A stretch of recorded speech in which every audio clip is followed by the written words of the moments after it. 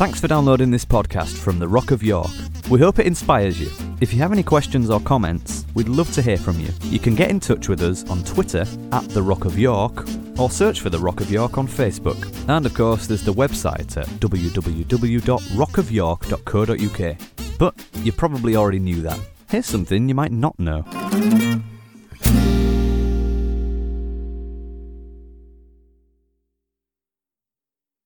Okay.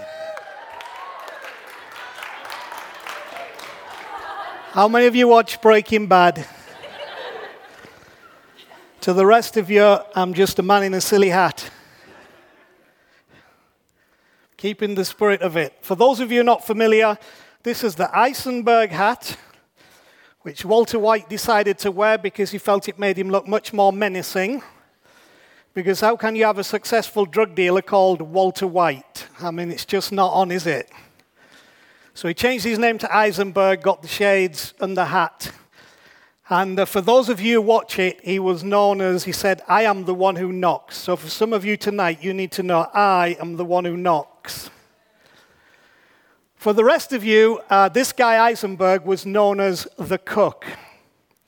That was what he was known by everybody in the business because he was the one who cooked that which was crystal to go out on the street. So tonight, I'm your cook. And we're going to try and cook something that's crystal clear to destroy some of the myth that Jenny talked about. Now, the first thing I need to do is take these off because I can't see a blooming thing. Not just because they're dark, but because they're an old prescription. And the problem is, some of you can't see a blooming thing when it comes to Easter tonight because what you're looking at it through is an old prescription. So everything's blurred. So we're going to get a new set of shades tonight. Look after them for me, treasure. Thank you. All right, now, I appreciate what Jenny said. I thought it was amazing. I'm going to do something tonight that I would not normally do on a given Saturday. I'm never short of a word or two. But tonight I'm going to deal with three myths that we want to break. But I'm mostly going to read it to you. The reason I'm going to read it to you is because with such a delicate and established subject like Easter, I want to be very precise in what I say and how I say it and why I say it, because what I'm about to say I believe is important in dealing with these myths. So the first of the three myths that we want to deal with is the myth of separation. And here we go. At the core of developed thought on what the cross and death of Jesus were all about is the issue of man being separated from God by his badness. This forms the foundation for a series of beliefs that only hold weight because of that presumption. But is it true? Is it as crystal as some would have us believe? Did God turn away from us because, as some say, he could not look upon sin?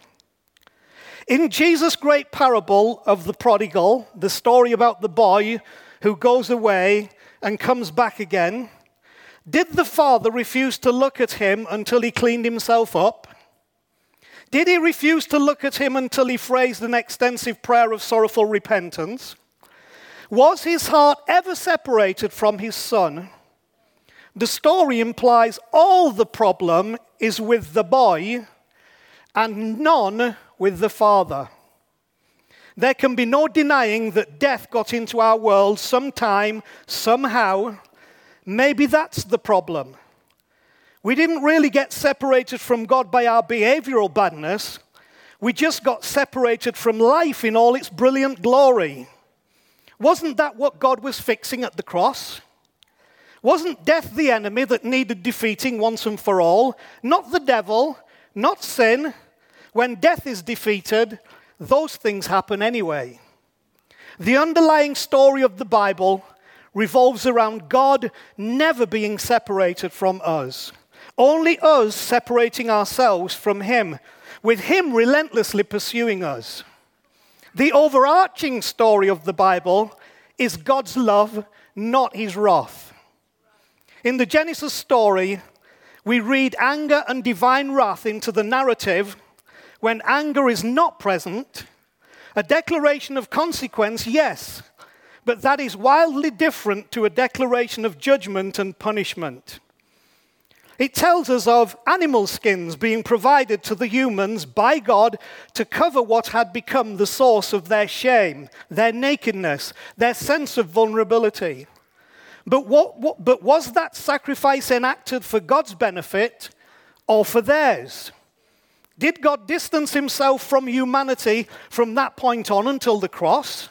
The answer is an emphatic no, quite the opposite. This all poses questions about the nature and extent of forgiveness. What is authentic, true forgiveness? How love responds to adversity and rejection. And in the light of all this, who and what we were being saved from through the death of Jesus on the cross.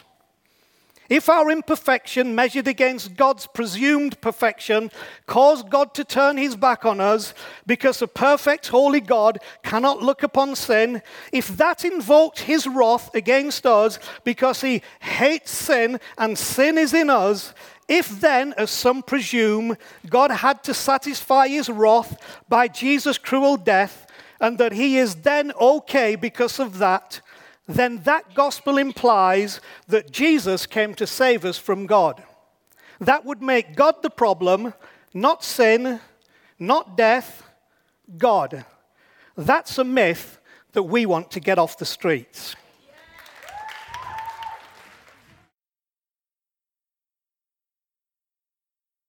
All right, I got to wear the hat in the spirit of things. I don't look as menacing though, do I, without the dark glasses? It's like if I threatened somebody, they'd go like... You're really committed, you'd have shaved your head. That's true. But you're not that keen on bald men, are you? Sorry, Graham.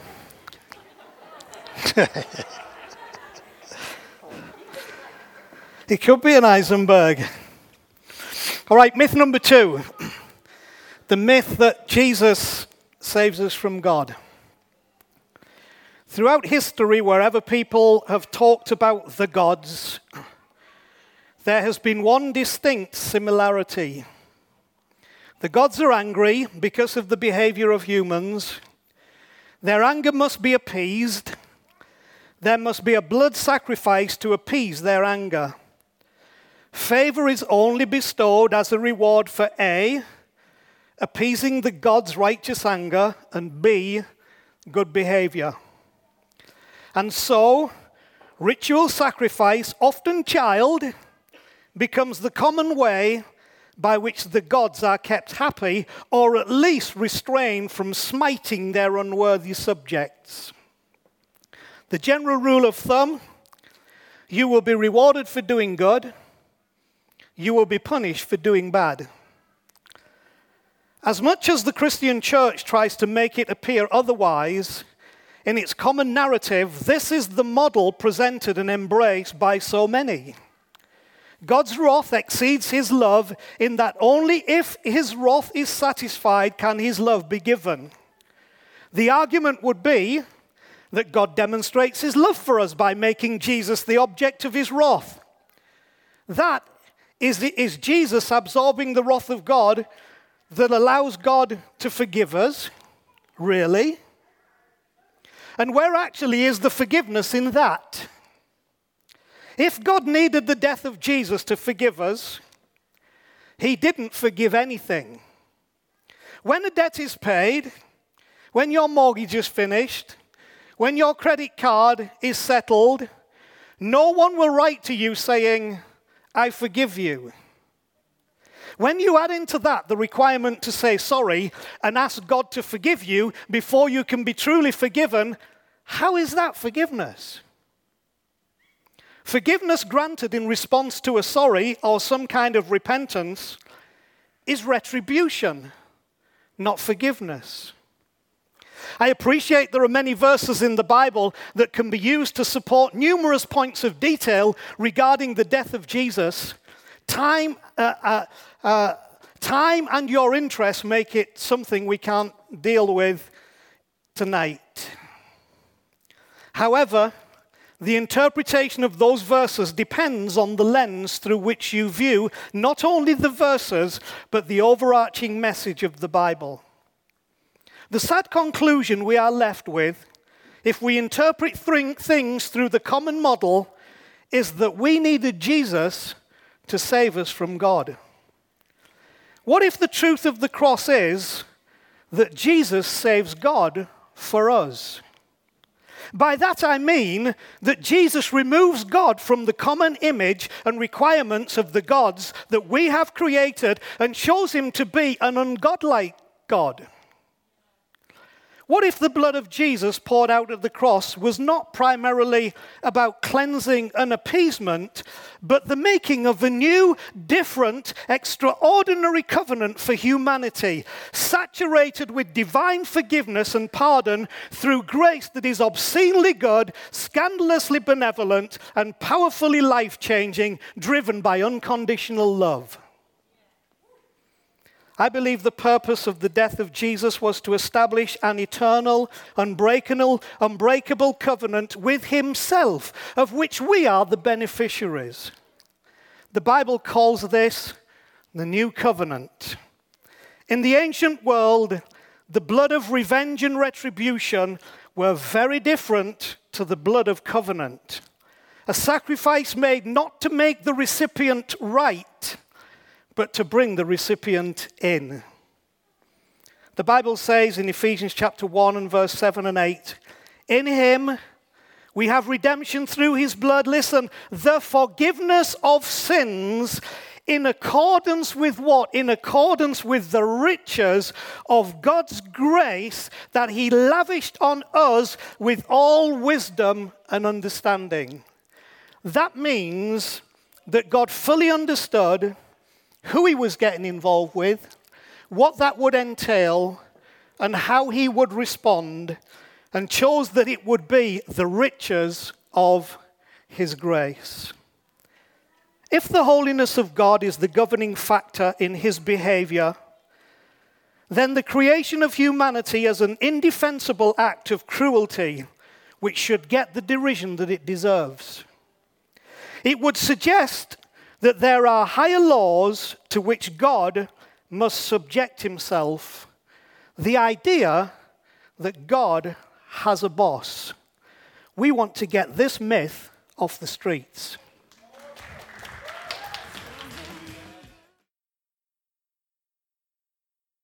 All right, he's back.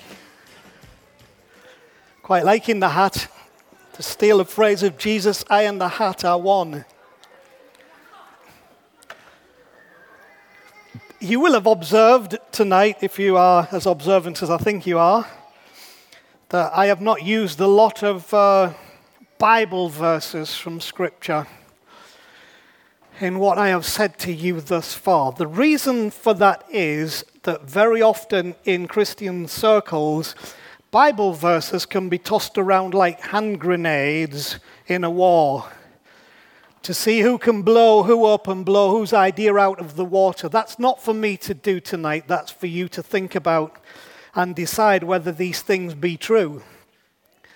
Also because the favorite method of the religious leaders when Jesus was around was to use Scripture to challenge whether he was or was not the Son of God. So they used the Bible to try and prove to Jesus, the Son of God, that he was not the Messiah, he was not who he thought he was, he had not been sent by God.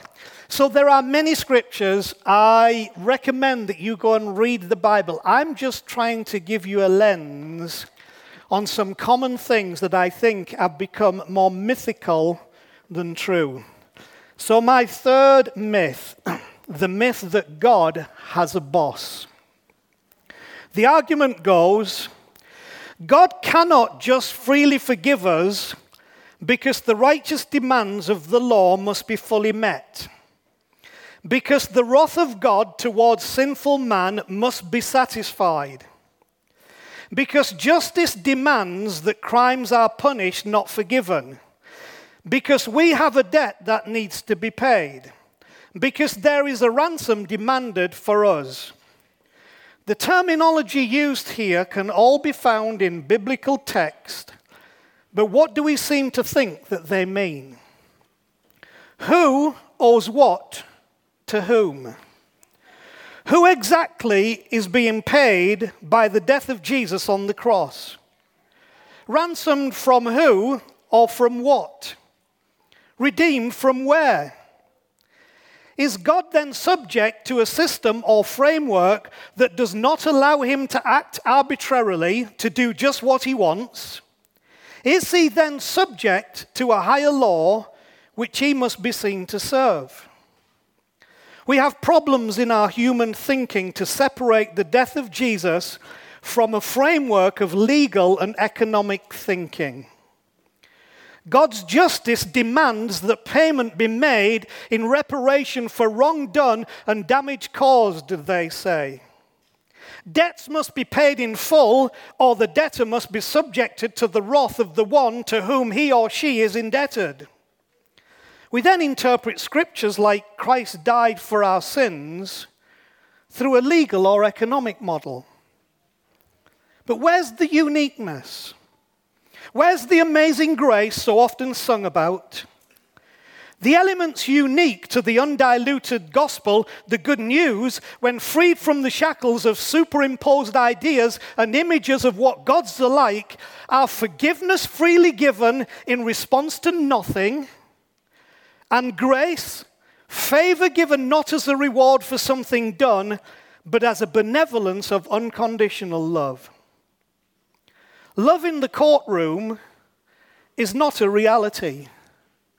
The rule of law overrules love. Love determining the wheels of banking is a nonsense. The rule of economics overrules love. If justice required the death of Jesus, then God is answerable to a higher law. If God is answerable to a higher law, God is not the boss. Could it be that we have created the God that we need to satisfy our own need for justice? That the God we have created reflects how we would deal with us? That's why we then want the bliss of heaven for good people and eternal conscious torment for the bad. But if God is truly God, and God is love, he is neither answerable to a higher law of justice or to the contraction of his nature into some legal framework.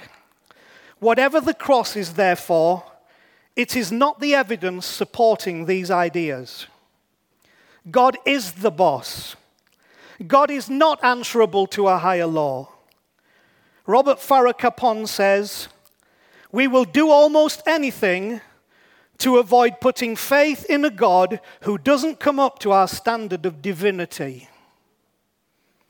Grace is the ability of God to forgive without the need for sacrifice.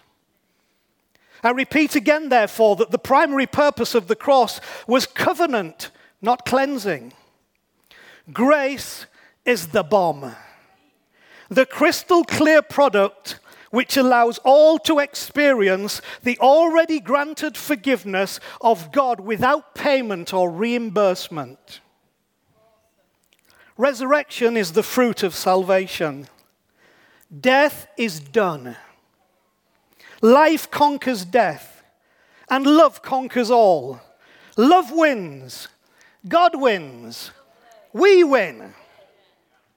Forgiveness invokes an immediate change to a person's status. It reflects who the one forgiving thinks that you are. The message of the gospel of Easter is that you will not be measured by the good or the bad that you do, but by the grace you accept. So accept grace. Get the myth off your street and receive something truly crystal. CHRISTAL.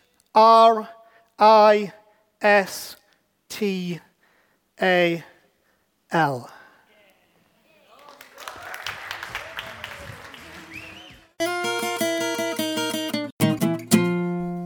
Thanks for listening.